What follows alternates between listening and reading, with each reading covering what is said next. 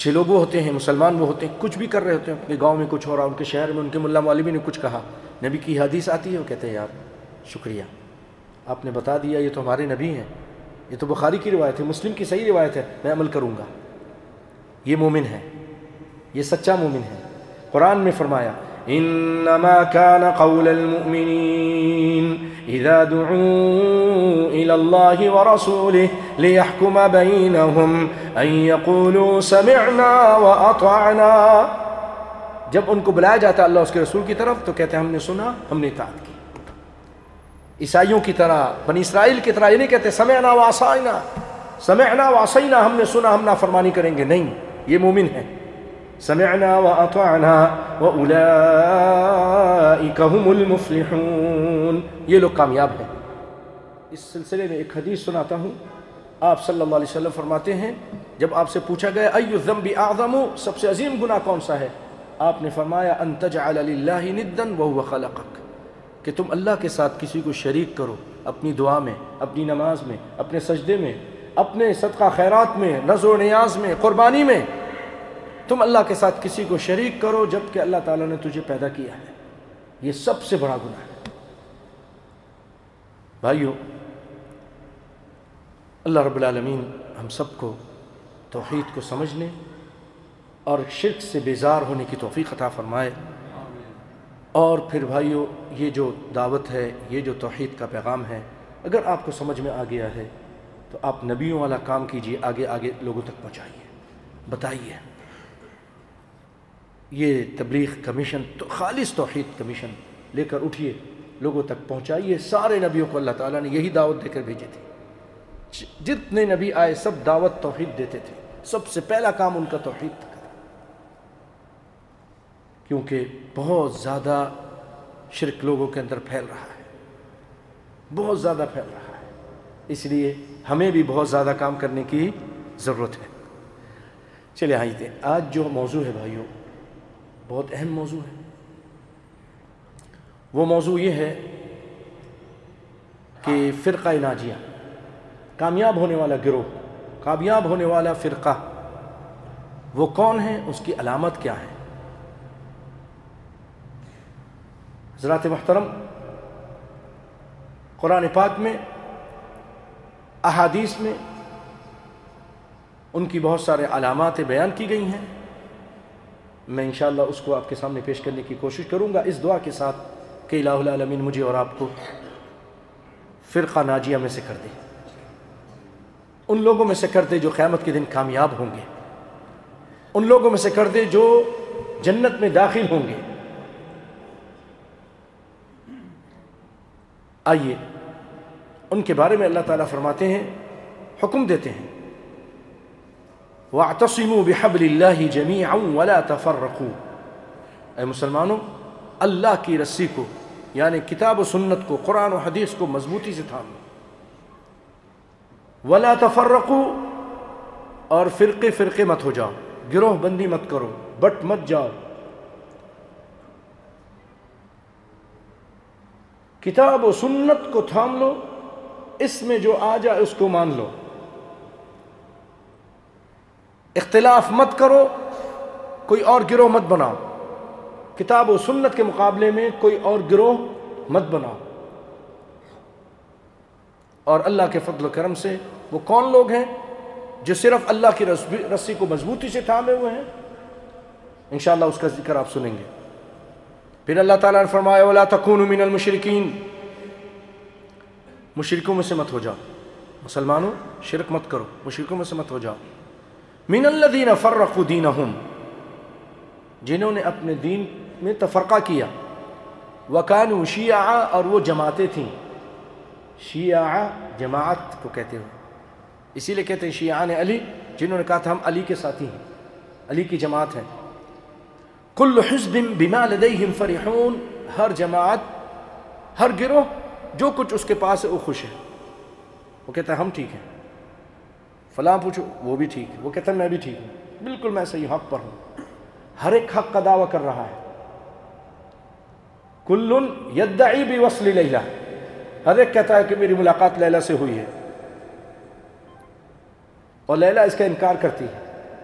سب دعویٰ کرتا ہے، جتنے گروہ ہیں سب دعویٰ کر رہے ہیں کہ ہم حق پر ہیں۔ بھائیو حق پر وہی ہے جو کتاب و سنت پر ہے۔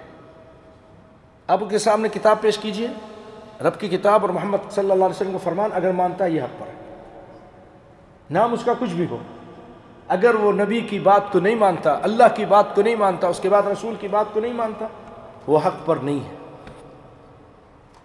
وہ حق پر نہیں ہے، چاہے اپنا نام کچھ بھی رکھ لے۔ آگے سنیے، نبی صلی اللہ علیہ وسلم فرماتے ہیں، نسائی اور ترمذی کی روایت ہے، اوصیکم بتقوی اللہ، اے لوگوں میں تم کو تقوی کا حکم دیتا ہوں، اللہ سے ڈرنے کا حکم دیتا ہوں، تقوی اختیار کرو، والسمع والطاعۃ، اے مسلمانوں اطاعت کرو اور سنو اور اطاعت کرو، یعنی اپنے حاکم کی، اپنے نبی کی، اور نبی کے بعد اپنے حکام کی، اپنے امراء کی، اپنے خلفاء کی، ان کی بات کو سنو اور اس کی اطاعت کرو، سنو اور اطاعت کرو، اگرچہ تمہارے اوپر بادشاہ یا حاکم ایسا آدمی بن جائے جو حبشی ہے، حبشی غلام، کالا کلوٹا، وہ کسی طرح سے بھی آ کر جب تمہارا حاکم بن گیا، اب تمہارے اوپر اطاعت فرض ہے اس کی، مسلمان ہے اگر وہ مسلمان ہے، اس کی اطاعت کرو، اس کی بات مانو، اور پھر سنو، من یعیش منکم فسیری اختلافا کثیرا، جو تم سے زندہ رہے گا تم میں بڑے اختلافات دیکھے گا، میرے بعد اختلافات ہوں گے، کوئی کیا کہے گا، کوئی کچھ کہے گا، فعلیکم بسنتی، اختلاف کے موقع پر علاج ہے بھائیو، نبی صلی اللہ علیہ وسلم بتا رہے ہیں قیامت تک کے لیے علاج ہے، نجات کا ذریعہ ہے، علیکم بسنتی، میری سنت، میرے طریقہ، میری ہدایت، میری حدیث، اس کو مضبوطی سے تھام لینا، وخلفاء الراشدین المہدیین، اور میرے بعد جو میرے خلفاء ہوں گے، خلفاء راشدین ابو بکر، عمر، عثمان، علی رضوان اللہ علیہم اجمعین، ان کی طریقے کو، وہ طریقہ جو میرے سنت میں تم کو نہ ملے، میری باتوں میں نہ ملے، میری حدیث میں تم کو بات نہ ملے، صحابہ کے، ان خلفاء راشدین کی سنت میں، طریقے میں بات مل جائے تو لے لینا، تو اس کو لے لینا، تمسکو، میرا طریقہ اور میرے بعد میرے صحابہ کرام خلفاء راشدین کا طریقہ مضبوطی سے تھام لینا، عضوا علیہا بالنواجذ، داروں سے پکڑ لینا، پھر فرمایا ایاکم محدثات الامور، اے میرے صحابیوں، اے مسلمانوں، قیامت تک کے آنے والے لوگوں، دیکھو اگر نجات چاہتے ہو، میری سنت کو، میرے صحابہ کی سنت کو، اور دیکھو بدعت سے بچتے رہنا، نئے کام سے بچتے رہنا، دین میں نئے کام سے، بدعت، فإن كل محدثة بدعة، کیونکہ دین کے اندر جو بھی نیا کام کیا جائے دین سمجھ کو بدعت ہے۔ بھائیو یہ بہت بڑی مصیبت ہے، دین سمجھ کے بہت سارے لوگ دین میں نئے کام کر رہے ہیں، اپنے آپ کو بہت اچھا سمجھ رہے ہیں، وہ کام جو نبی نے نہیں کیا، نبی کے صحابہ کرام نے نہیں کیا۔ چھوٹی سی مثال اس کی، مثلا بہت سارے لوگ میلاد مناتے ہیں، برتھ ڈے مناتے ہیں، کسی کا بھی منائیں، اپنے بچے کا منائیں یا کسی اور کے بچے کا منائیں، یا کسی نبی کا منائیں، کسی ولی کا منائیں، نبی صلی اللہ علیہ وسلم سے یہ چیز ثابت نہیں ہے، آپ نے نہیں منایا، آپ کے صحابہ کرام نے نہیں منایا، اپنا بھی نہیں منایا، یہ بدعت ہے، دین سمجھ کے بہت سارے لوگ کر رہے ہیں، اور اس طرح کے بہت سارے کام کرتے ہیں، بہت سارے ملا مولوی کرتے ہیں، تیجا کر رہے ہیں، 40واں کر رہے ہیں، چادریں چڑھا رہے ہیں، قبر کو پکی کر رہے ہیں، بہت سارے اور کام کر رہے ہیں، اذان سے پہلے کچھ کلمات کہتے ہیں، اذان کے بعد میں کچھ ایسے کلمات کہتے ہیں جو رسول اللہ سے ثابت نہیں ہے، شادی بیاہ میں بدعت کرنے، مسجدوں میں کچھ بدعتیں شروع کر دیں، مسجدوں کے باہر شروع کر دیں، گھروں میں شروع کر دیں، بدعت سے بچیے، ایاکم محدثات الامور فإن كل محدثة بدعة، ہر نیا کام دین میں جو کیا جائے گا دین سمجھ کے وہ بدعت ہے، وکل بدعۃ ضلالہ، ہر بدعت گمراہی ہے، وکل ضلالۃ فی النار، اور ہر گمراہی جہنم کی طرف لے جانے والی ہے. ترمذی کی روایت ہے. ہر گمراہی انسان کو کہاں لے جاتی ہے؟ جہنم کی طرف لے جاتی ہے. تو آپ صلی اللہ علیہ وسلم نے یہ تعلیم دی اپنے صحابہ کرام کو، اگر تم کامیابی چاہتے ہو تو یہ میں نے چند باتیں بتائی ہیں، اس پہ عمل کرو. اپنے امیر کی اطاعت کرو جب تک وہ کفر بواہ نہ کرے، جب تک وہ اللہ کی نافرمانی کا آرڈر نہ دے تم اس کی اطاعت کرتے رہو. اپنے امیر کے اطاعت کرتے رہو، اور اختلاف جب ہو جائے تو میری سنت، میرے صحابہ کی سنت کو پکڑ لو اور بدعت سے بچتے رہو. آگے سنیے، آپ صلی اللہ علیہ وسلم نے ایک موقع پہ فرمایا، لوگو تم سے پہلے جو اہل کتاب تھے یہود و نصارہ، اتنا اختلاف کیا اپنے نبی کے بعد کہ وہ 72 گروہ میں بٹ گئے. 72 گروہ اور جماعتیں بن گئی ان کی. آج بھی ہیں، بڑی بڑی بہت ساری ہیں، کچھ ہیں، اور ہر ایک میں پھر بہت ساری قسمیں. اور پھر آپ نے فرمایا وَإِنَّ هَذِهِ الْمِلَّةَ سَتَفْتَرِقُ عَلَى 73، میری جماعت، میرے مسلمان، یہ ملت یہ بھی بٹے گی، یہ ان سے زیادہ ہو جائے گی. ہم پیچھے کیوں رہیں؟ وہ 72 ہوئے، ہم 73 ہو جائیں گے. 73 گروہ. دل تھام کے سنیے، آپ صلی اللہ علیہ وسلم فرماتے ہیں کہ واحدۃ فی الجنہ، ایک جنت میں جائے گا، وہی الجماعہ، وہ جماعت ہے. پھر آپ نے فرمایا دوسری روایت میں ہے کلہم فی النار، سب کے سب جہنم میں جائیں گے، الا ملہ واحدہ، مگر ایک جماعت وہ جنت میں جائے گی، باقی سب کے سب 73 میں سے 72 جہنم کا ایندھن ہے.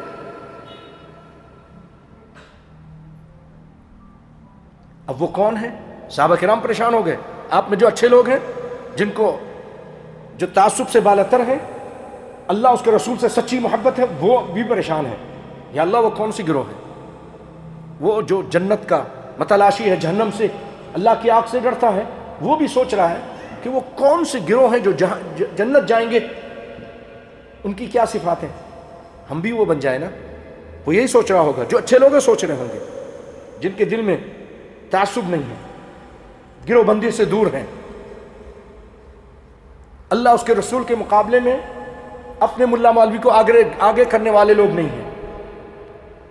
بہت سارے ایسے بھی ہیں آج، اللہ اس کے رسول کے مقابلے میں اپنے ملا مولوی کی بات کو آگے کرتے ہیں، رسول کی بات کو پیچھے ہٹا دیتے ہیں. وہ تو الٹا ہی سوچ رہا ہوگا، وہ بیکار سوچ رہا ہوگا. لیکن جس کے دل میں اللہ اس کے رسول کی محبت سب سے زیادہ ہے، وہ یہ سوچ رہا ہوگا کہ وہ کون سا گروہ ہے، ان 73 میں سے ایک جنت میں جائے گا، وہ کون سا ہے.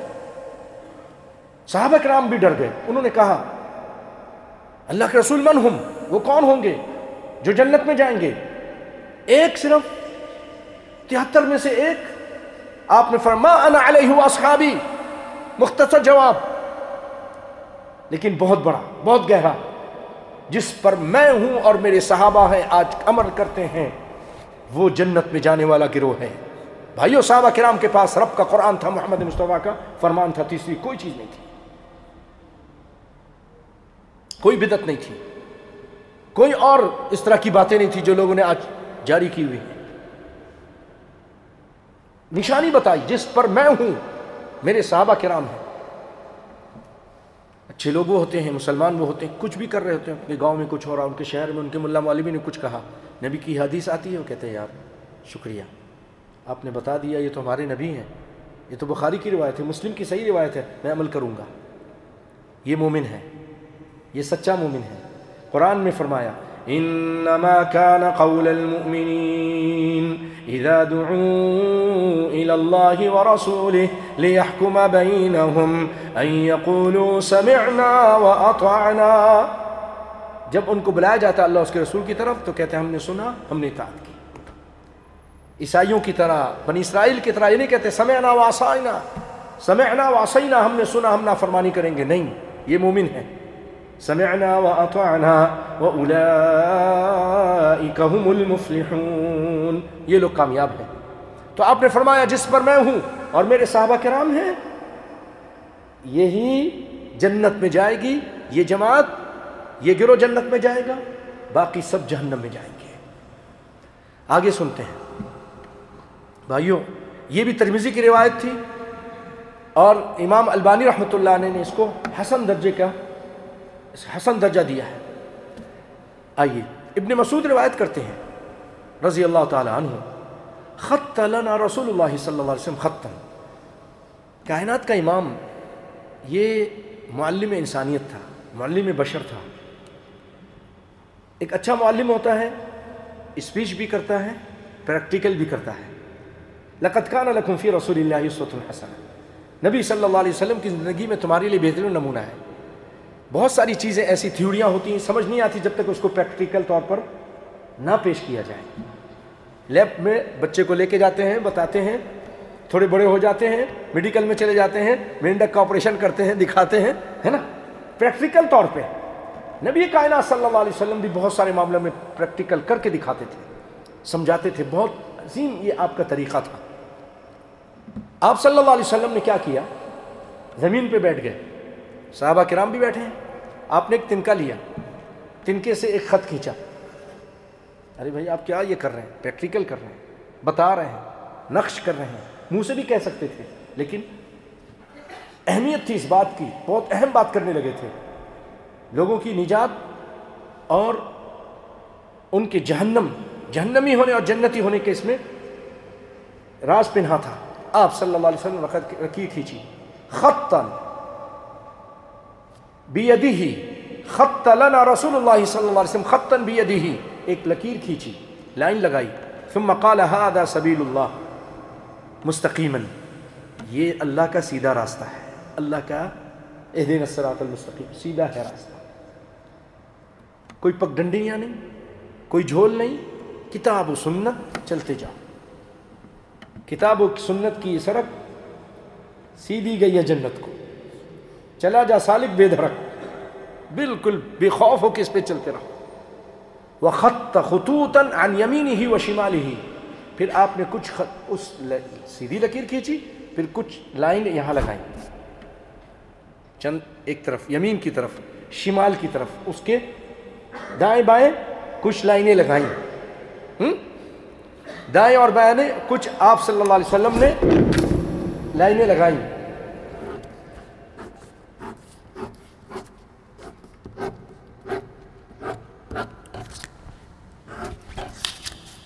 بھائیو یہ آپ کو نظر آ رہی ہے سیدھی لکیر، بیچ میں صراط مستقیم، اللہ کا راستہ، اور یہ راستے آپ نے بتائے، یہ لائن لگائی کہ یہ راستے ہیں، اب کیا کہتے ہیں سنیے آپ۔ پھر آپ فرماتے لیس منہا سبیل الا علیہ شیطان، یہ جتنے راستے آپ کو نظر آ رہے ہیں ہر راستے پر شیطان بیٹھا ہے، ہر راستے پر شیطان بیٹھا ہے، یدعو الی، اپنی طرف بلا رہا ہے۔ پھر آپ صلی اللہ علیہ وسلم نے یہ آیت پڑھی، وَأَنَّ هَذَا صِرَاطِي مُسْتَقِيمًا فَاتَّبِعُوهُ وَلَا تَتَّبِعُوا السُّبُلَ فَتَفَرَّقَ بِكُمْ عَنْ سَبِيلِهِ ذَلِكُمْ وَصَّاكُمْ بِهِ لَعَلَّكُمْ تَتَّقُونَ۔ آپ نے یہ آیت پڑھی، وَأَنَّ هَذَا صِرَاطِي مُسْتَقِيمًا، یہ میرا راستہ ہے سیدھا، فَاتَّبِعُوا، اس کے پیچھے چلو، یہ میرا سیدھا راستہ، اس پہ چلو، وَلَا تَتَّبِعُوا السُّبُلَ، اور یہ جو راستے سائٹ میں بنے ہیں دونوں طرف اس میں مت چلو، قرآن سے آپ سمجھا رہے ہیں، فَتَفَرَّقَ بِكُمْ عَنْ سَبِيلِهِ، تم کو ہٹا دے گی، فرقے میں لے جائے گی سیدھے راستے سے، ذَلِكُمْ وَصَّاكُمْ بِهِ، اللہ تعالیٰ تم کو وصیت کر رہا ہے۔ کون کر رہا ہے وصیت؟ کون؟ اللہ یہ تم کو وصیت کر رہا ہے تاکہ تم سیدھے راستے پہ چل کے سیدھے جنتی پہنچ جاؤ اللہ کے فضل و کرم سے۔ ذَلِكُمْ وَصَّاكُمْ بِهِ لَعَلَّكُمْ تَتَّقُونَ، تاکہ تم متقی بن جاؤ۔ بھائیو بعض لوگ قرآن سناؤ حدیث سناؤ جب نہیں مانتے، جب تک ان کا پیر نہ کہہ دے، کہتے کتنا بھی سناؤ نہیں ماننا سی ہے، اسی پیر دے بیت کتا ہے، پیر کے بغیر بات نہیں مانیں گے. تو بھائیو پیر کی بات سناتے ہیں. کون سے پیر؟ پیر عبد القادر جیلانی رحمۃ اللہ علیہ. سنا ہے کہ نہیں سنا نام؟ پیران پیر دستگیر، غوث الاعظم بھی بولتے ہیں، جبکہ غوث الاعظم اللہ ہے، نہیں بولنا چاہیے کسی اور کو.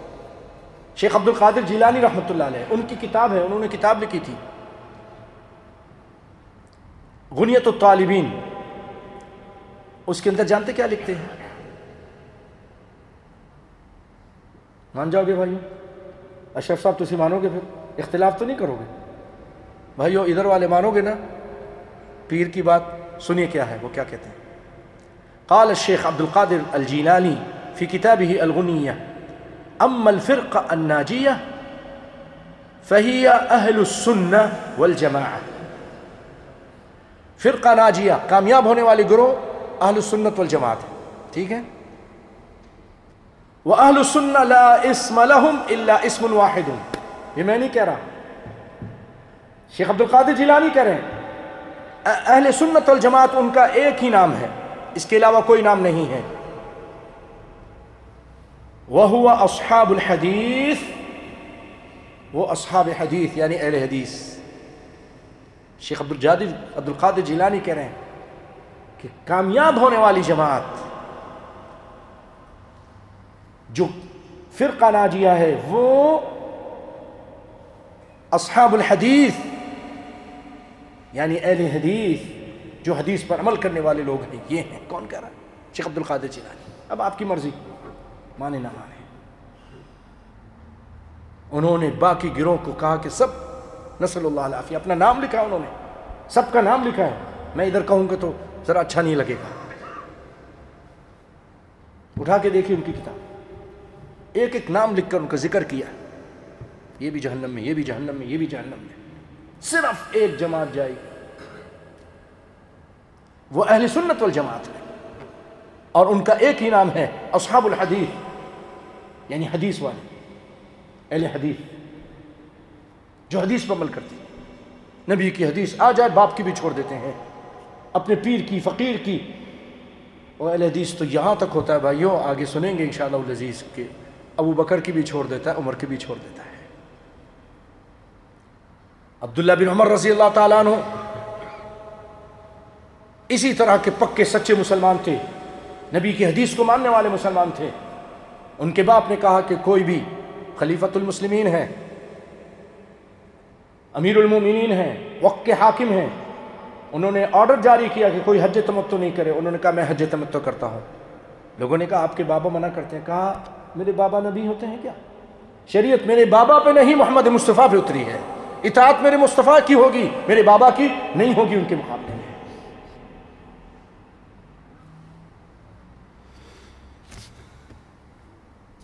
بھائیو قرآن پاک کی جو آیت آپ نے سنی، اللہ تعالیٰ اس میں ہمیں کہتا ہے کہ اللہ کی رسی کو، یعنی کتاب و سنت، مفسرین لکھتے ہیں اللہ کی رسی سے مراد، اللہ کی رسی کیا چیز ہے؟ آسمان سے کوئی چیز لٹک رہی؟ آسمان سے جو چیز آئی ہے، جو لٹک کر نبی صلی اللہ علیہ وسلم تک پہنچی ہے، جبریل علیہ السلام لے کر آئے ہیں، وہ رب کا قرآن ہے اور محمد مصطفیٰ کا فرمان ہے. یہ دونوں چیزیں آسمان سے آئی ہیں. ایک وحی ہے جلی، ایک وحی خفی ہے. نبی صلی اللہ علیہ وسلم کی منہ مبارک سے جو کچھ نکلا وہ بھی وحی ہے. آپ نے قرآن فرماتا ہے وَمَا يَنْطِقُ عَنِ الْهَوَىٰ إِنْ هُوَ إِلَّا وَحْيٌ يُوحَىٰ، میرا مصطفیٰ گفتگو نہیں کرتا جب تک اللہ کی طرف سے وحی نہ آ جائے. یہ دونوں چیزیں وحی ہیں اور یہ رسی ہیں، یہ اللہ کی رسی ہے. اور اللہ ہم کو کہہ رہا ہے کہ مشرک مت ہو جاؤ، جماعت بندی مت کرو، احزاب اور گروہ مت بن جاؤ.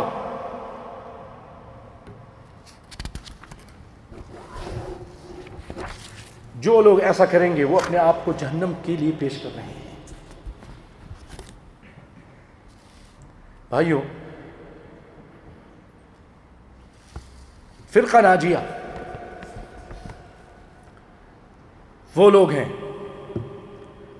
جو نبی کے منہج کو، نبی کے طریقے کو، نبی کے منہاج کو لازم پکڑتے ہیں اپنی زندگی میں، اور صحابہ کے منہج کو، ان کے منہاج کو، ان کے منہج کو، ان کے طریقے کو. اور وہ چیزیں کیا ہیں؟ رب کا قرآن ہے جو اللہ تعالیٰ نے اتارا، اور نبی صلی اللہ علیہ وسلم کی سچی اور صحیح حدیثیں ہیں، صحیح حدیثیں، ضعیف نہیں۔ اسی لیے آپ صلی اللہ علیہ وسلم نے فرمایا ایک موقع پر،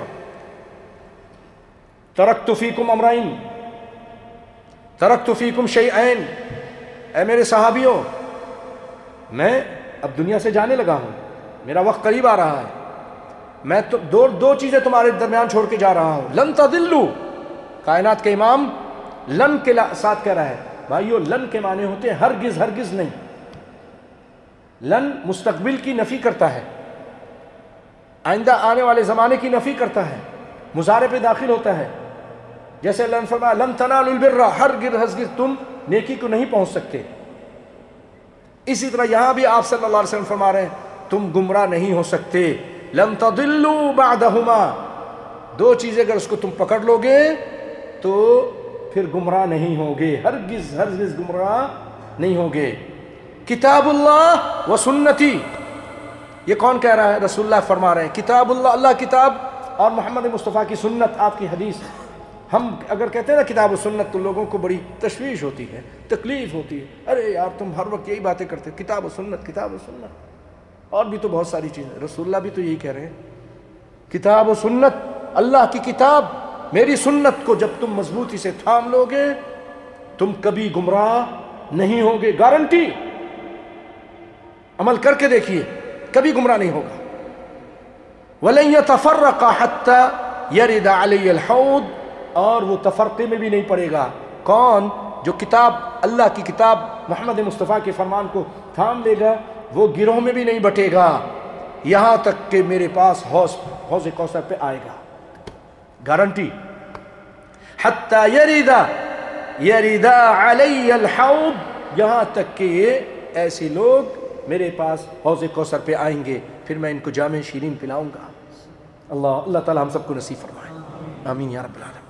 ہم کو ایسا بنا دے، ہمارے اندر جذبہ ہو جائے، چھوڑیے ان گروہ بندوں کو، گروہ بندیوں کو، فرقہ بندیوں کو، جماعت کو۔ ایک جو ملت ہے، ایک جماعت ہے، اس کو اپنا لیجیے، اس کے ساتھ چمٹ جائیے۔ بھائیو ان کی ایک نشانی یہ ہے کہ یہ جو جماعت ہے جب ان پہ اختلاف ہو جاتا ہے تو فیصلہ اللہ کے کلام سے لیتے ہیں یا محمد مصطفیٰ کے فرمان سے لیتے ہیں۔ دو ہی جگہ ان کی اتھارٹی ہے، دو ہی چیز ہے۔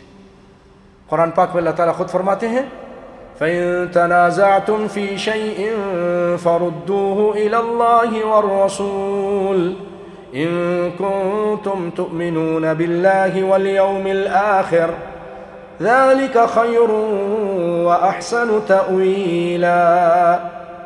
اگر اختلاف ہو جائے فَإِن تَنَازَعْتُمْ فِي شَيْءٍ، کسی معاملے میں تمہارا اپنے امیر کے ساتھ، اپنے بادشاہ کے ساتھ، اپنے عالم کے ساتھ، کسی کے ساتھ بھی تمہارا اختلاف ہو گیا، کدھر لوٹاؤ؟ اللہ کی طرف، اس کے رسول کی طرف۔ اگر تم اللہ پر ایمان رکھتے ہو، اس کے رسول پر ایمان رکھتے ہو، اور آخرت پر ایمان رکھتے ہو، اگر آپ کا اللہ پر، اس کے رسول پر، آخرت کے دن پر ایمان ہے تو ایسا کرو۔ ہم کہتے ہیں نہیں، ہم اپنے بڑے سے لیں گے، ہمارا بڑا، ہمارا پیر، ہمارا فقیر، ہمارا فقی جو کہے گا مانیں گے، ہمارا امام جو کہے گا مانیں گے۔ اس طرح ہمارے دل سخت ہو چکے ہیں، اللہ کی قسم ایسے سخت ہو گئے ہیں، کتابوں میں لکھ کر گئے ہیں، کتابوں میں بعض لوگوں نے لکھ بھی دیا ہے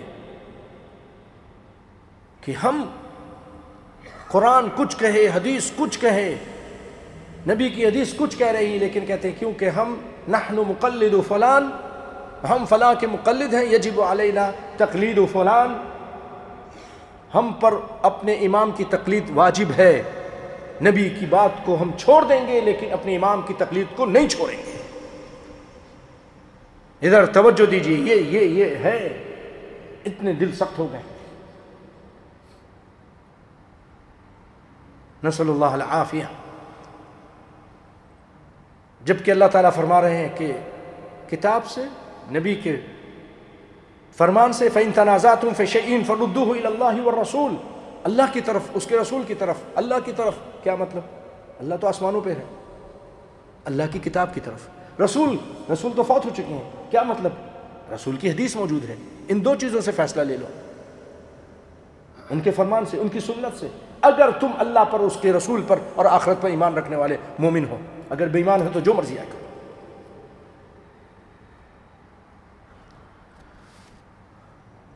اور اللہ رب العالمین اپنے رب ہونے کی قسم کھا رہا ہے ایک جگہ. معاملہ بڑا حساس ہے. اللہ سمجھانا چاہتا ہے بندے سمجھ جائیں، جہنم سے بچ جائیں.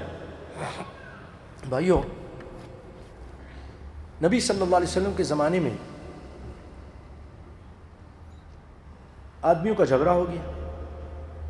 ایک نام نہاد مسلمان تھا، مسلمان کہلاتا تھا لیکن اندر سے منافق تھا. ایک یہودی تھا. دونوں کا جھگڑا ہو گیا. نام نہاد مسلمان کہنے لگا آؤ چلو فیصلہ لیتے ہیں. یہودی نے کہا چلو تمہارے نبی سے فیصلہ لیتے ہیں، وہ تو تم کو تسلیم ہے نا، تمہارے نبی ہیں. کہا چلو ٹھیک ہے. رسول اللہ صلی اللہ علیہ وسلم کے پاس گئے. آپ صلی اللہ علیہ وسلم نے یہودی کے حق میں فیصلہ کر دیا. آپ یہ نہیں دیکھتے تھے کہ اپنا ہے پرایا ہے، حق ہے، وہ فیصلہ کرتے تھے. آپ نے حق فیصلہ کر دیا. باہر نکلنے کے بعد وہ نام نہاد مسلمان کہنے لگا، منافق جو نبی کی بات کو رد کرنے والے ہوتے ہیں، ٹھوکر مارنے والے ہوتے ہیں، چھوڑنے والے ہوتے ہیں. اس نے کہا آؤ چلو عمر کے پاس چلتے ہیں، عمر سے فیصلہ لے لیں. اس نے کہا عمر ذرا سخت ہے، وہ کہیں گے یہودی ہے، حق نہیں دیکھیں گے، اس کو ماریں گے. چلو عمر کے پاس چلتے ہیں. اس نے کہا یہودی بڑا حیران ہو رہا ہوگا، یہ اچھے تو مسلمان ہو، اپنی نبی کی بات نہیں مانتے ہو. آج بھی مسلمان یہودی ہمیں دیکھ کر حیران ہوتے ہوں گے. اچھے تم نبی ہو، نبی کے ماننے والے ہو، نام تو لیتے ہو لیکن نبی کی بات نہیں مانتے. ان کو سب معلوم. تو چلو ٹھیک ہے، امتی سے فیصلہ لے لیں. امتی کے پاس آ گئے. امتی کون ہے؟ عمر. عمر فیصلہ کرنے لگے. تفسیر ابن کثیر میں ہے، حوالہ میرے ذمہ ہے، اگرچہ علماء نے اس پہ کلام کیا ہے تھوڑا بہت، لیکن اس سے استدلال صحیح ہے کیونکہ اس کے مقابلے ایک اور صحیح روایت بھی اسی طرح کی. تو عمر فیصلہ کرنے لگے. یہودی کہنے لگا فیصلہ کرنے سے پہلے ذرا میری بات سن لینا. تمہارے جو نبی ہیں محمد مصطفیٰ، انہوں نے میرے حق میں فیصلہ کیا ہے، اب جو تمہاری مرضی ہے فیصلہ کرو، جاؤ. تمہارے نبی نے میرے حق میں فیصلہ کیا. عمر نے کہا ٹھہرو، علی رسلکما، ابھی آتا ہوں میں، ابھی تمہارا فیصلہ کرتا ہوں. اندر گئے. اندر جا کر اپنے گھر سے تلوار لائی اور لا کر اس منافق کی گردن اتار دی نام نہاد مسلمان کی، اور کہا ھذا قضائی من لم یرضى بقضاء رسول اللہ. یہ عمر بن خطاب کا فیصلہ ہے جو محمد مصطفیٰ کے فیصلے کو تسلیم نہیں کرتا. تو سمجھ میں آیا؟ یہ عمر کا فیصلہ ہے. لوگوں نے آ کر کہا عمر نے مسلمان کو قتل کر دیا، عمر نے یہ کر دیا، وہ کر دیا. اللہ تعالیٰ نے آیت اتار دی، عمر نے کسی مسلمان کو نہیں قتل کیا، منافق کو، بے دین کو قتل کیا ہے، نبی کے دشمن کو قتل کیا ہے. یہ بے ایمان آدمی تھا جس کو قتل کیا ہے. سنیے اللہ تعالیٰ اپنے رب ہونے کی قسم کھا کے کہتا ہے فَلَا وَرَبِّكَ لَا يُؤْمِنُونَ حَتَّى يُحَكِّمُوكَ فِي مَا شَجَرَ بَيْنَهُمْ ثُمَّ لَا يَجِدُوا فِي أَنفُسِهِمْ حَرَجًا مِّمَّا قَضَيْتَ وَيُسَلِّمُوا تَسْلِيمًا. فَلَا وَرَبِّكَ، تیرے رب کی قسم اے محمد مصطفیٰ، یعنی اللہ اپنی قسم کھا رہا ہے. انداز اس کا دوسرا ہے.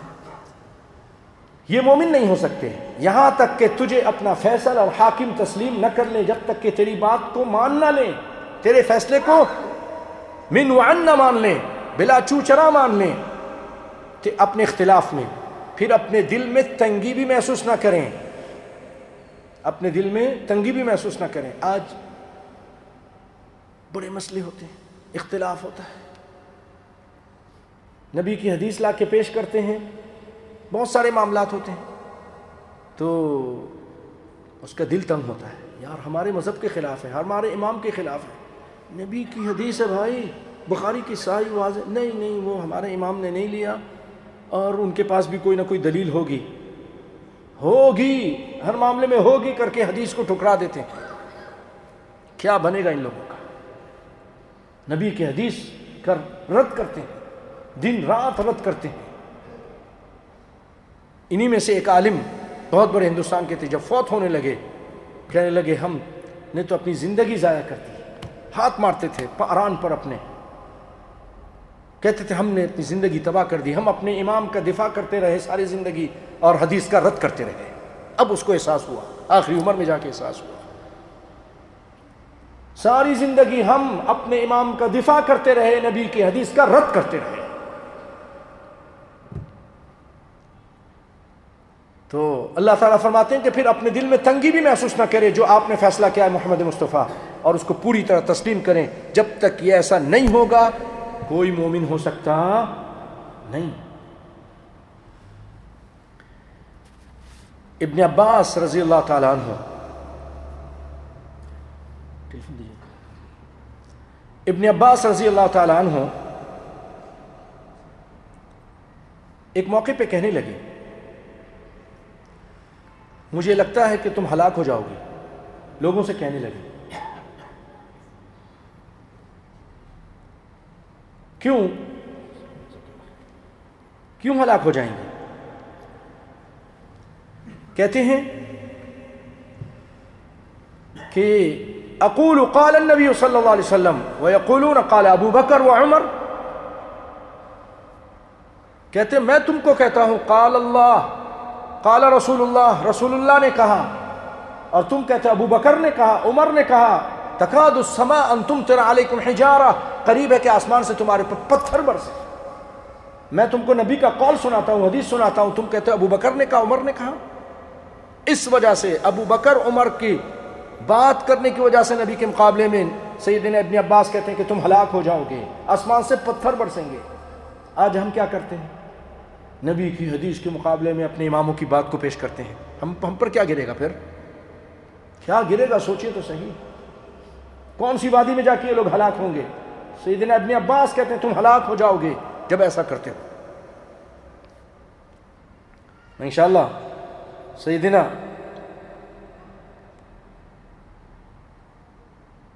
امام شافعی رحمۃ اللہ علیہ کی عجیب غریب آپ کو بات سناؤں گا. وہ ان سے بھی اسی طرح کسی نے پوچھا کہ نبی کے مقابلے میں کوئی بات آ گئی، نبی کی حدیث پیش کی، تو انہوں نے کہا آپ کیا کہتے ہیں؟ امام شافعی رحمۃ اللہ علیہ اس موقع پہ کہتے، سنیے حدیث. قال البخاری سمعت حمیدی یقول كنا عند الشافعی فأتاه رجل. امام بخاری کہتے ہیں کہ میں نے اپنے استاد امام حمیدی سے سنا، وہ کہتے ہیں کہ ہم امام شافعی کے پاس تھے، ایک آدمی آیا اور ایک مسئلہ پوچھنے لگا. تو آپ نے کہا رسول اللہ نے اس مسئلے پہ یہ فیصلہ کیا ہے، قضا رسول اللہ صلی اللہ علیہ وسلم کذا و کذا، نبی نے ایسا ایسا فیصلہ کیا. امام شافعی نے سائل کو یہ بات نبی کی بات بتائی. بات سمجھ میں آئی؟ ایک سائل آیا، امام شافعی سے مسئلہ پوچھا، امام شافعی نے نبی کی حوالہ دیا کہ آپ نے ایسا ایسا فیصلہ کیا ہے. فقال الرجل للشافعی، وہ آدمی امام شافعی سے کہنے لگا ما تقول انت، آپ کے کیا رائے ہے؟ سنو غور سے، آپ کیا کہتے ہیں امام شافعی؟ امام شافعی کو غصہ آ گیا، یہ ہے ہمارا حق مسلک. کہہ لے کہ سبحان اللہ ترانی فی کنیسہ، اور بدبخت کیا تم مجھے کنیسہ میں بیٹھا ہوا دیکھتا رہا؟ کوئی میں عیسائی ہوں، یہودی ہوں، تو مجھ سے میری رائے پوچھ رہا ہے نبی کی حدیث کے مقابلے میں؟ ترانی فی بیعہ، کہ یہودیوں کے معبد میں بیٹھا ہوں؟ ترا علی وسطی علی وسطی زنارن، کیا تو میرے، یہ یہودیوں کے جو عالم ہوتے ہیں اپنے پیٹ میں ایک پٹی باندھتے ہیں، بیلٹ باندھتے ہیں، کیا تو نے میرے پیٹ پہ کوئی پٹی دیکھی ہے؟ یہودیوں کا عالم ہوں میں؟ اقول قضا رسول اللہ صلی اللہ علیہ وسلم کذا و کذا وانت تقول لی ما تقول انت، میں نے تم کو کہہ دیا کہ نبی نے ایسا ایسا کیا، نبی کے ہوتے ہوئے پھر کسی اور کی بات کرنے کی مجال نہیں، تم مجھ سے میری رائے پوچھتا ہے، میں کون ہوتا ہوں؟ بات سمجھے؟ کچھ نہیں سمجھے. اسی لیے امام شافعی فرماتے ہیں کہ لوگوں جب تم مجھے دیکھو میری کوئی بات نبی کے حدیث کے خلاف ہے تو سمجھ لو میرا دماغ خراب ہو چکا ہے، میں پاگل ہو چکا ہوں۔ نبی کے مقابلے میں اگر بات کروں گا تو یہ پاگل کے علاوہ کوئی نہیں کرتا۔ تو مجھے انہوں نے کسی اور کو نہیں کہا، اپنے اوپر کہا، نبی کے مقابلے میں صلی اللہ علیہ وسلم۔ اللہ اکبر۔ اور بھائیو، فرقہ جو ناجیہ ہے توحید پر ثابت قدم رہتا ہے، اللہ کے ساتھ شرک نہیں کرتا ہے، اللہ کے علاوہ کسی کو پکارتا نہیں ہے، ذبح کرنا، نظر نیاز کرنا، چادریں چڑھانا، دیگیں چڑھانا، سب کچھ اللہ کے لیے ہے۔ ان صلاتی ونسکی ومحیای ومماتی للہ رب العالمین لا شریک لہ وبذلک امرت۔ اللہ کا کوئی شریک نہیں ہے اور اسی کا مجھے آرڈر دیا گیا ہے۔ اللہ تعالیٰ قرآن پاک میں فرماتے ہیں وَمَنْ أَضَلُّ مِمَّنْ يَدْعُو مِن دُونِ اللَّهِ مَنْ لَا يَسْتَجِيبُ لَهُ إِلَى يَوْمِ الْقِيَامَةِ۔ اس سے بڑھ کر گمراہ شخص کون ہوگا؟ جو اللہ کے علاوہ دوسروں کو پکارتا ہے، یہ گمراہ شخص ہے۔ آج کتنے لوگ پکار رہے ہیں اللہ کے علاوہ، میری جھولی بھر دیجئے، میرا بیڑا پار کر دیجئے، پاول حق بیڑا دھک، میرے یہ بگڑی بنا دیجئے، سب ہو رہا ہے۔ غیر اللہ کو پکار رہے ہیں، اللہ کے نبیوں کو پکار رہے ہیں۔ اللہ فرما رہے ہیں سب سے بڑا گمراہ ہے، اس سے بڑھ کر کوئی گمراہ ہے ہی نہیں۔ اور یہی دعوت تھی جو لے کر سارے نبی آئے، وما ارسلنا من قبلک من رسول الا نوحی الیہ انہ لا الہ الا انا فاعبدون۔ ہم نے وحی کی سارے نبیوں کو کہ جا کر لوگوں کو پیغام پہنچا دیجئے کہ اللہ کے علاوہ کوئی الہ، کوئی معبود نہیں، میں ہی ہوں، میری پوجا کرو۔ توحید پر ذرہ برابر آنچ نہیں آنے دیتے یہ گروہ۔ ان کے کوئی مزار نہیں ہوتے کہ جہاں پوجیں۔ اب دیکھیں اکثر کے مزارات بنے ہیں، اپنے جاتے ہیں اور ان کی پوجا ہوتی ہے، یا اس کے بعد اس کے پاس بیٹھ کر اللہ کو پکارتے ہیں، کہتے ہیں اللہ کو پکار رہے ہیں، یہ بھی منع ہے، یہ بھی ناجائز ہے۔ یا پھر اس قبر والے کو پکارتے ہیں۔ بے شمار آپ یہ چیزیں سننی ہوں جو ہمارے آج بڑے بڑے مشہور گروہ ہیں ہمارے پاکستان کے، ان کے بارے میں اگر تھوڑی معلومات لینی ہے نا توصیف الرحمان صاحب کی کلپ دیکھیے، ان کی کتابوں سے ثابت کرتے ہیں کہ یہ لوگ کس طرح کوئی امداد اللہ مہاجر مکی کو پکار رہا ہے، کوئی جناب اپنے جو بہت بڑے ان کا جامعہ ہے ہندوستان کے ایک علاقے میں، اس کے مرشد کو پکار رہا ہے۔ یہ سب ہو رہا ہے، اور پھر اوپر سے کہتے ہیں نہیں شرک نہیں ہونا چاہیے، غیر اللہ کو نہیں پکارنا چاہیے۔ کتابوں میں شرک بھرا ہوا ہے، کتاب میں نام نہیں لوں گا، اچھا نہیں لگتا۔ اگر آپ نے نام لینا ہے نا، دیکھنا ہے تو اٹھائیے توصیف الرحمان صاحب کی کلپ دیکھیے، لکھیے جو پاکستان کے اندر جتنے ہندوستان کے گروہ بنے ہوئے ہیں، لکھیے ان کے دلائل دیں گے۔ ہاں یہ اپنے آپ کو توحید کا دعویٰ کرتے ہیں، یہ شرک اس کے اندر ہے، یہ شرک اس کے اندر ہے۔ یہی اس کا جرم تھا جس کی وجہ سے اس کو حاسدوں نے بہت تنگ کیا ہے۔ اللہ تعالیٰ اس کے لیے آسانیاں فرمائے اور کی حفاظت فرمائے۔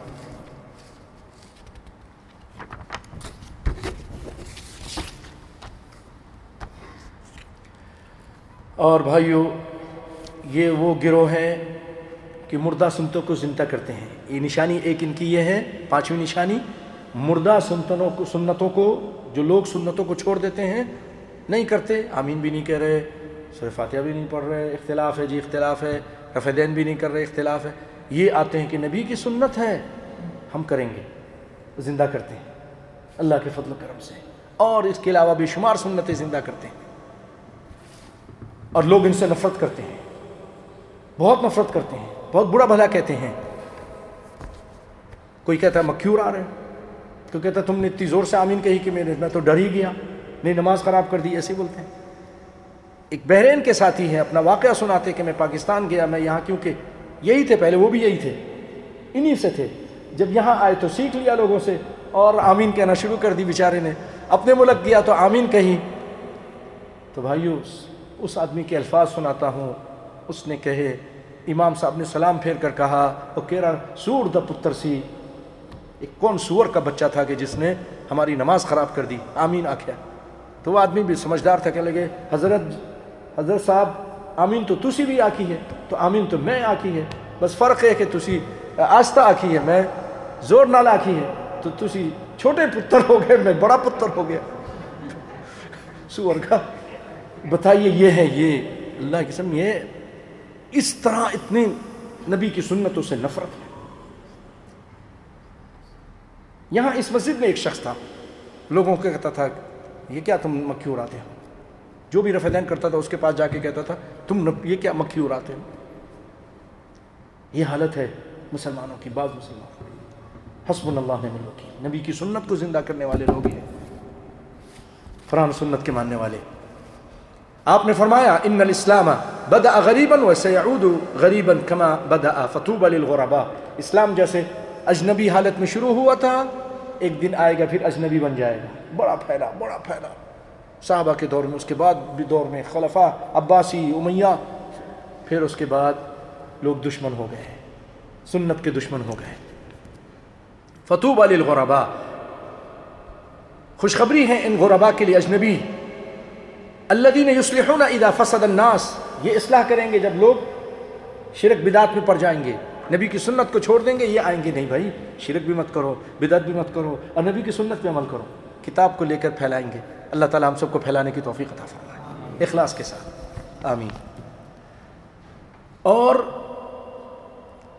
چھٹی نشانی ان کی یہ ہے کہ فرقہ ناجیہ لا تتعصب الا لکلام اللہ و کلام رسولہ، عصبیت نہیں کرتے ہیں مگر اللہ کے لیے، اس کے رسول کے لیے.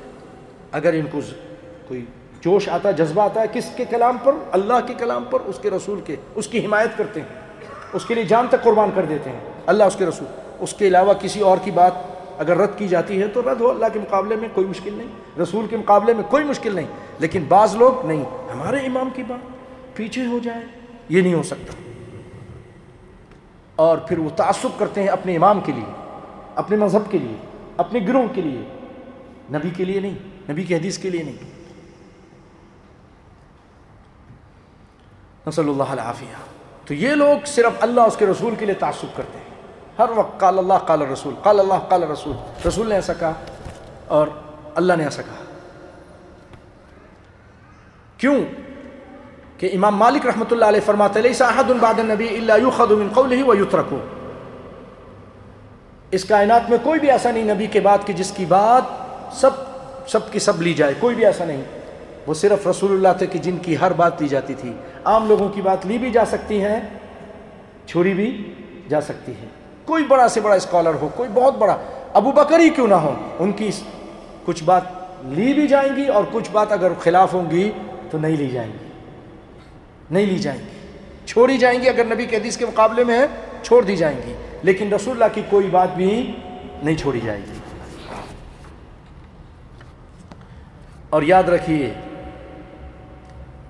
ساتویں نشانی ان کی یہ ہے، ہم اہل الحدیث الذین قال رسول اللہ صلی اللہ علیہ وسلم فیہم لا تزال طائفة من امتی ظاہرین علی الحق لا يضرهم من خذلهم حتى یأتی امر اللہ. یہ وہ گروہ ہوگا، وہ اہل حدیث ہیں کہ جن کے بارے میں رسول اللہ نے فرمایا ایک جماعت ہمیشہ حق پر رہے گی میری امت میں سے، کوئی ان کو نقصان نہیں پہنچا سکے گا یہاں تک کہ اللہ کا حکم آ جائے، یعنی قیامت آ جائے، ان کو کوئی نقصان نہیں پہنچا سکے گا. وہ قال اللہ قال رسول کو کیا نقصان پہنچائے گا؟ کیا کر لو گے؟ قال اللہ قال رسول ہے، اس کو مٹاؤ گے خود مٹ جاؤ گے. اور وہ یہی بیان کرتے ہیں، اسی کو آگے پھیلاتے ہیں. فرقہ ناجیہ ان کی 8ویں نشانی یہ ہے. یہ جو میں نشانیاں بیان کر رہا ہوں یہ شام کے بہت بڑے عالم انہوں نے یہ ساری نشانیاں بیان کی ہیں. شیخ محمد جمیل زینو، بہت ساری ان کی کتابیں ہیں، انہوں نے نشانیاں بیان کی. اس میں سے ایک نشانی یہ ہے فرقہ ناجیہ تحترم الائمہ المجتہدین، چاروں امام جتنے امام ہیں سب کا احترام کرتے ہیں. آپ اس سے پہلے دیکھیے، تاریخ اٹھا کر دیکھیے، حنفی شافیوں کو برا بھلا کہتے تھے اور ان کے بارے میں کہتے تھے کہ حدیث بنائی تھی کہ ایک آدمی پیدا ہوگا وہ دجال سے زیادہ برا ہوگا، اس کا نام محمد شافعی ہوگا. پھر شافعیوں نے ان کو برا بھلا کہنا شروع کر دیا، آپس میں جھگڑے ہوتے تھے، گھروں کو آگ لگایا جاتا تھا.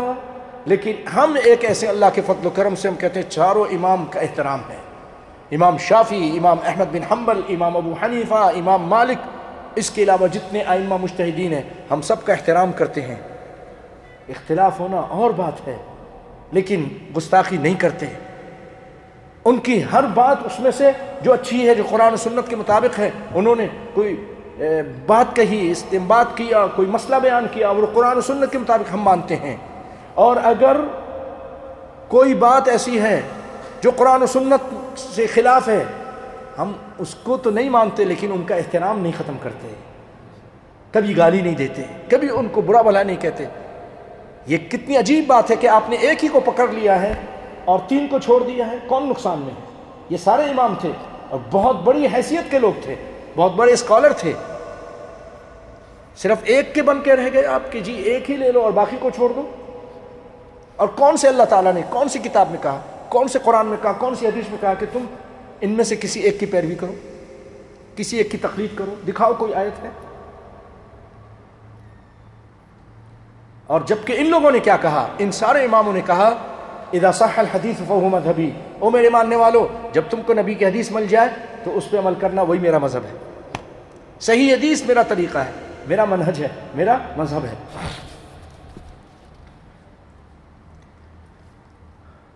اور بھائیو، فرقہ ناجیہ جو ہے، نویں ان کی نشانی امر بالمعروف و نہی عن المنکر کرتی ہے، شرک کو مٹانے کی کوشش کرتی ہے طریقے سے، اور بدعت کو مٹانے کی کوشش کرتی ہے. یہ نہیں کہ جی جو جیسا کر رہا سب ٹھیک ہے، ٹھیک ہے ان کو کرنے دو. نہیں سنیں گے آپ. کتنے یہاں بھی ہیں، کتنی جماعتیں یہاں بھی ہیں، ہندوستان اور پاکستان میں بھی ہیں، بس وہ لگے ہوئے ہیں فضائل میں،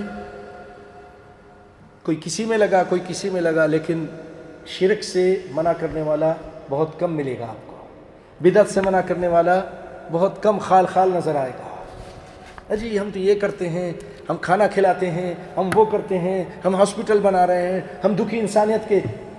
یہ جو دکھی انسانیت کی خدمت، سب سے بڑی خدمت یہ ہے کہ اس کو جہنم سے بچا لو. دنیا میں تو اس کا علاج کر دو گے، اس کا صحیح علاج یہ کہ شرک سے اس کو بچاؤ. شرک میں اگر مر گیا تو وہ جہنم میں جلے گا، ہمیشہ جلے گا، اس کے اعمال تباہ ہو رہے ہیں.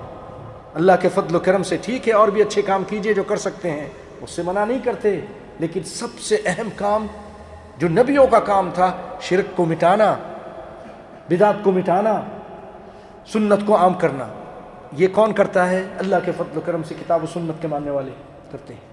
یہ فرقہ ناجیہ کی نشانی ہے. جو بھی کرے، جو ایسا کرے گا، چاہے اس کا نام کچھ ہو، وہی فرقہ ناجیہ ہے.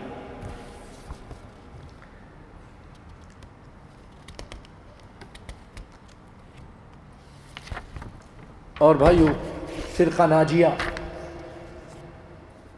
جہاد کا انکار نہیں کرتی، لیکن شرط کے ساتھ کہ اگر جو حاکم وقت ہے وہ اجازت دے. جہاد کے لیے شرط یہ ہے کہ حاکم وقت اجازت دے.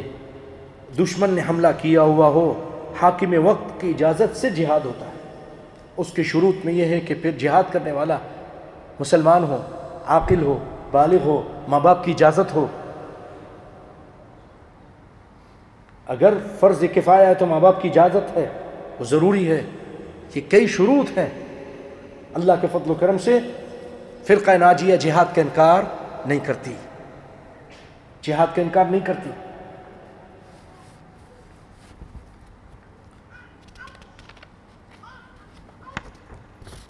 جہاد میں کچھ فرض عین ہیں، کچھ فرض کفایہ ہے.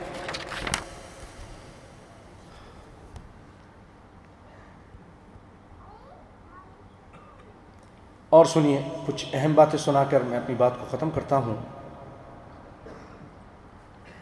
کہ شیخ عبدالعزیز بن باز رحمۃ اللہ علیہ سے پوچھا گیا فرقہ ناجیہ کے بارے میں. آپ نے فرمایا ہم سلفیون،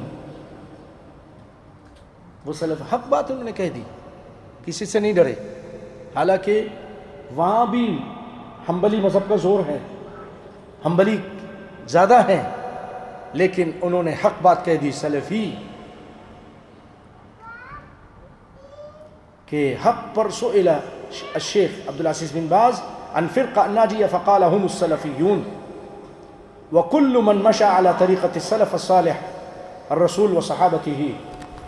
سلفی ہیں اور جو بھی نبی کے طریقے اور نبی کے صحابہ کے طریقے پہ چلا، چاہے اس کا نام کچھ ہو، وہ بھی کچھ بھی نام ہے اس کا، انصار السنہ نام ہے، اہل حدیث نام ہے، کچھ بھی نام ہے، یا کوئی اور ہے، چاہے اپنے آپ کو حنفی شافی مالکی کہلاتا ہے، لیکن قال اللہ قال رسول پر مر مٹتا ہے، اللہ کی بات کو مانتا ہے اور رسول کی بات کو مانتا ہے، اس کے مقابلے میں کسی کی بات کا عائدہ چھوڑ دیتا ہے، یہ کامیاب گروہ ہے. اور سنیے، ابن مبارک رحمۃ اللہ علیہ فرقہ ناجیہ کے بارے میں کہتے ہیں، ہم عندی اصحاب الحدیث، وہ میرے نزدیک اصحاب حدیث ہیں، حدیث والے ہیں. حدیث والے کو ہمارے پاکستان میں کیا بولتے ہیں؟ اہل حدیث بولتے ہیں، وہ اہل حدیث ہیں.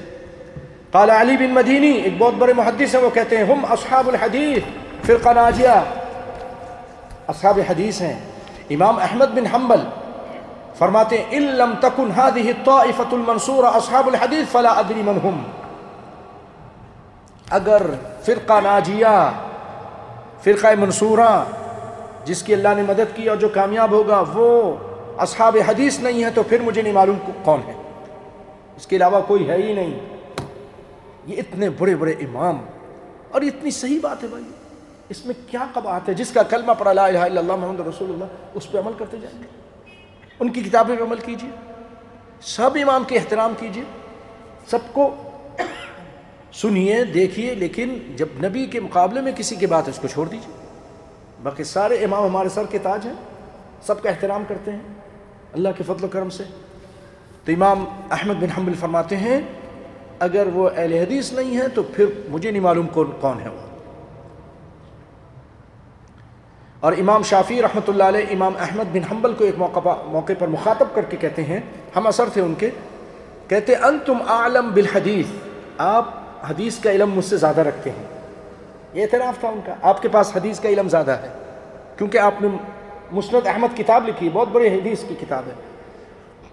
فَإِذَا جَاءَكُمْ حدیث، اگر آپ کے پاس کوئی حدیث آ جائے صحیحاً اور صحیح ہو، فَعَالِمُونِي بِهِ، وہ مجھے اس کے بارے میں خبر دیجئے، حَتَّى أَذْهَبَ إِلَيْهِ، تاکہ میں اس کی طرف چلا جاؤں، سواء كان حجازيا ام کوفيا ام بصريا، چاہے وہ حجازی ہو، بصری ہو، کوفی ہو، کسی علاقے کی راویوں کی حدیث ہو، میں تعصب نہیں کروں گا، جی میں تو صرف مصر کی حدیث کو مانوں گا، میں تو صرف حجاز کی نہیں، کسی علاقے کی نبی کی حدیث ہے، صحیح ہے، میں مانوں گا.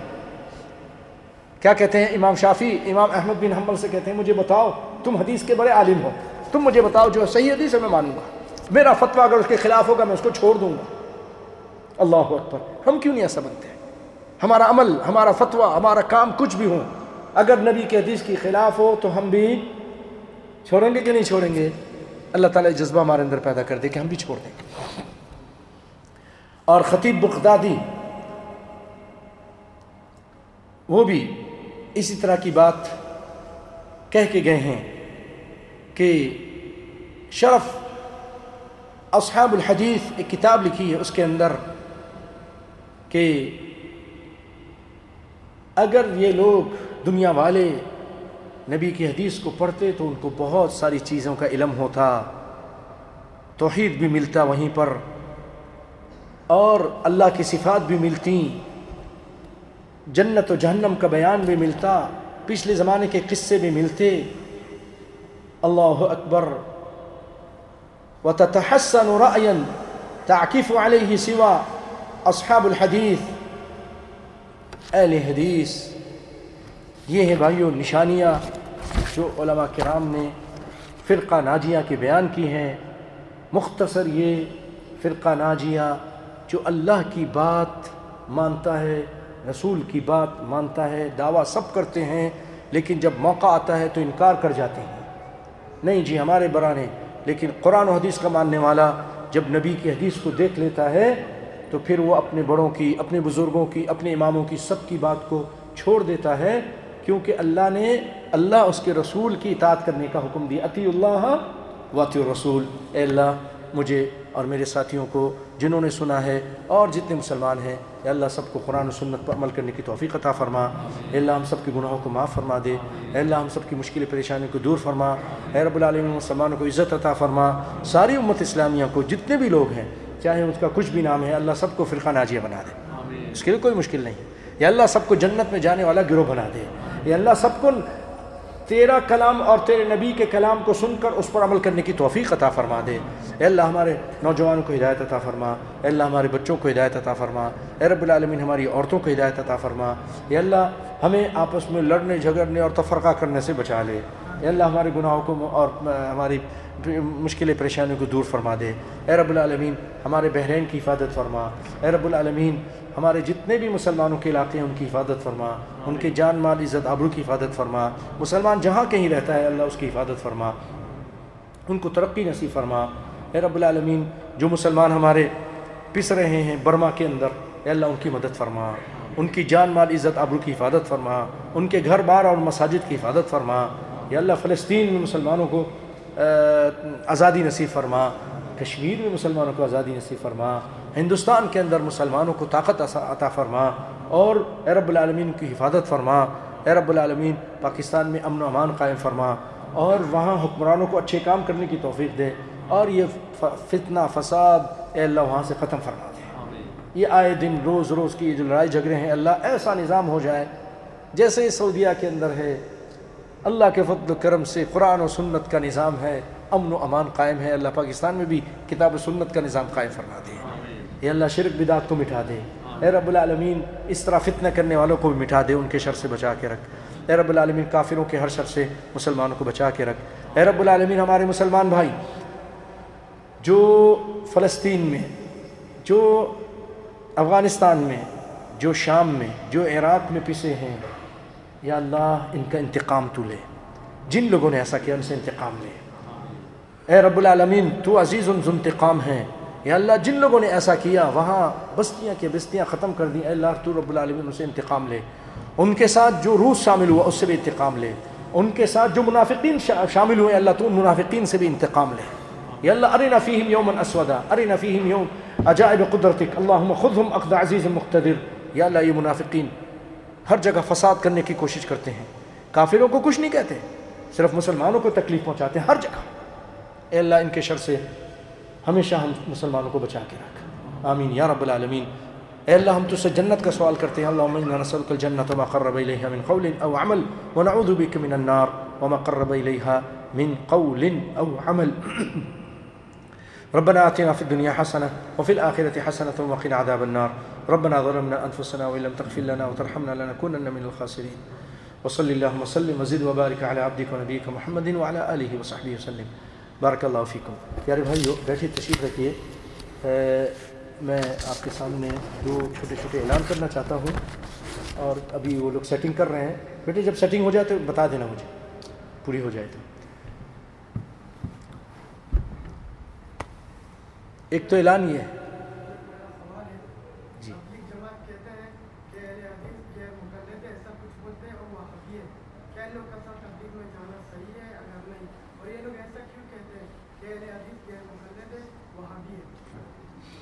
میں آپ کا سوال کا جواب دیتا ہوں. پیارے بھائیوں دیکھیے ہم لوگ جب بھی کوئی درس کا اعلان کرتے ہیں تو اس کا ایک اعلان بناتے ہیں، اس کو نشر کرتے ہیں واٹس ایپ پر. اب مجھے یہ بتائیے کون سے ساتھی ایسے ہیں جن کے پاس اعلان پہنچا ہے؟ آپ میں سے آپ کو پہنچا، آپ کو پہنچا، آپ کو پہنچا، یہ تھوڑے سے لوگ ہیں. آپ کو پہنچ گیا تھا؟ اچھا جزاک اللہ خیر. بھائیو اگر آپ کے پاس ڈائریکٹ نہیں پہنچ رہا ہے، مثلا میں نے بھیجا تھا عبدالخالق بھائی کو، انہوں نے اگر آپ لوگوں کو بھیجا ہے تو وہ ڈائریکٹ نہیں پہنچا. عبدالخالق بھائی کے پاس بھی ڈائریکٹ نہیں پہنچا، میرے پاس سے پہنچا نہیں، کیونکہ کبھی میں نہیں بھیج بھی سکتا ہوں. تو اس کے لیے ایک کام کیجئے. عاقب بھائی کدھر ہیں؟ عاقب بھائی پیپر لائے ہیں تو آپ پیپر تقسیم کر دیجئے، یہ آپ کے پاس لائن لگ جائے گی. بھائیو آپ کچھ پیپر تقسیم کر دیجئے، لوگ لکھتے رہیں گے جب تک. میرا قلم ایک لے لیں پھر واپس کر دیں. کم از کم 2-3 پیپر، اور لوگوں کے پاس بھی پیپر ہوں گے، قلم ہوں گے نا. آپ اپنا واٹس ایپ نمبر لکھ دیجئے، نام لکھ دیجئے. تو یہ میسج جو بنائیں گے، دیکھیں عامر عاقب بھائی، دیکھیں 80% لوگوں کے پاس نہیں ہے. اچھا نمبر بول دیں تو آپ کے نمبر اگر بول دوں تو اس پہ اگر میسج کریں گے تو آپ ہو جائے گا. چلیے یہ بھی آسان، دیکھو یہ ہے نا، امرہم بالشورا، ان کا کام مشورے سے ہوتا ہے. میں بتا دوں نمبر، یہ نمبر ہے، آپ اس پہ جو ہے نا اپنا میسج بھیج دیجیے گا، اتنا لکھ کے السلام علیکم میرا نام یہ ہے، درس لکھ دیجیے، درس، اپنا نام اور درس.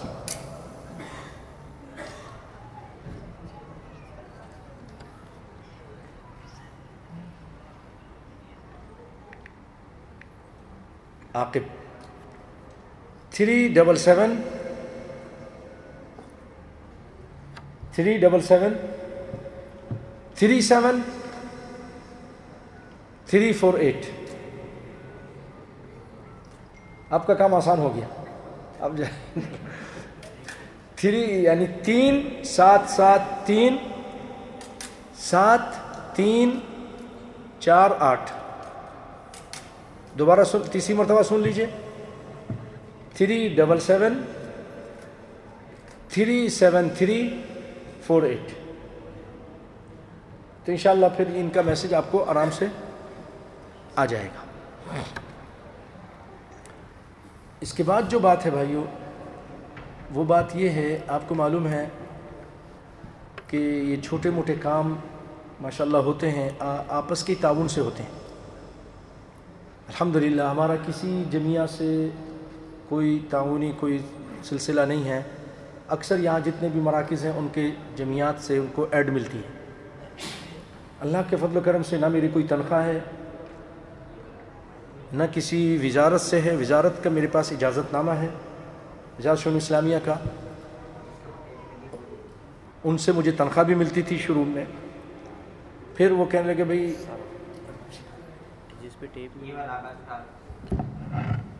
تو وہ کہتے ہیں کہ بھئی آپ اور دروس کریں. میں نے کہا اور درس تو نہیں کر سکتا ہوں، میں خود امام مسجد ہوں، میرے بچے بھی ہیں، میں اسکول بھی پڑھاتا ہوں، میں اس کے علاوہ جو میں 1-2 درس کا، اس سے زیادہ درس نہیں کر سکتا.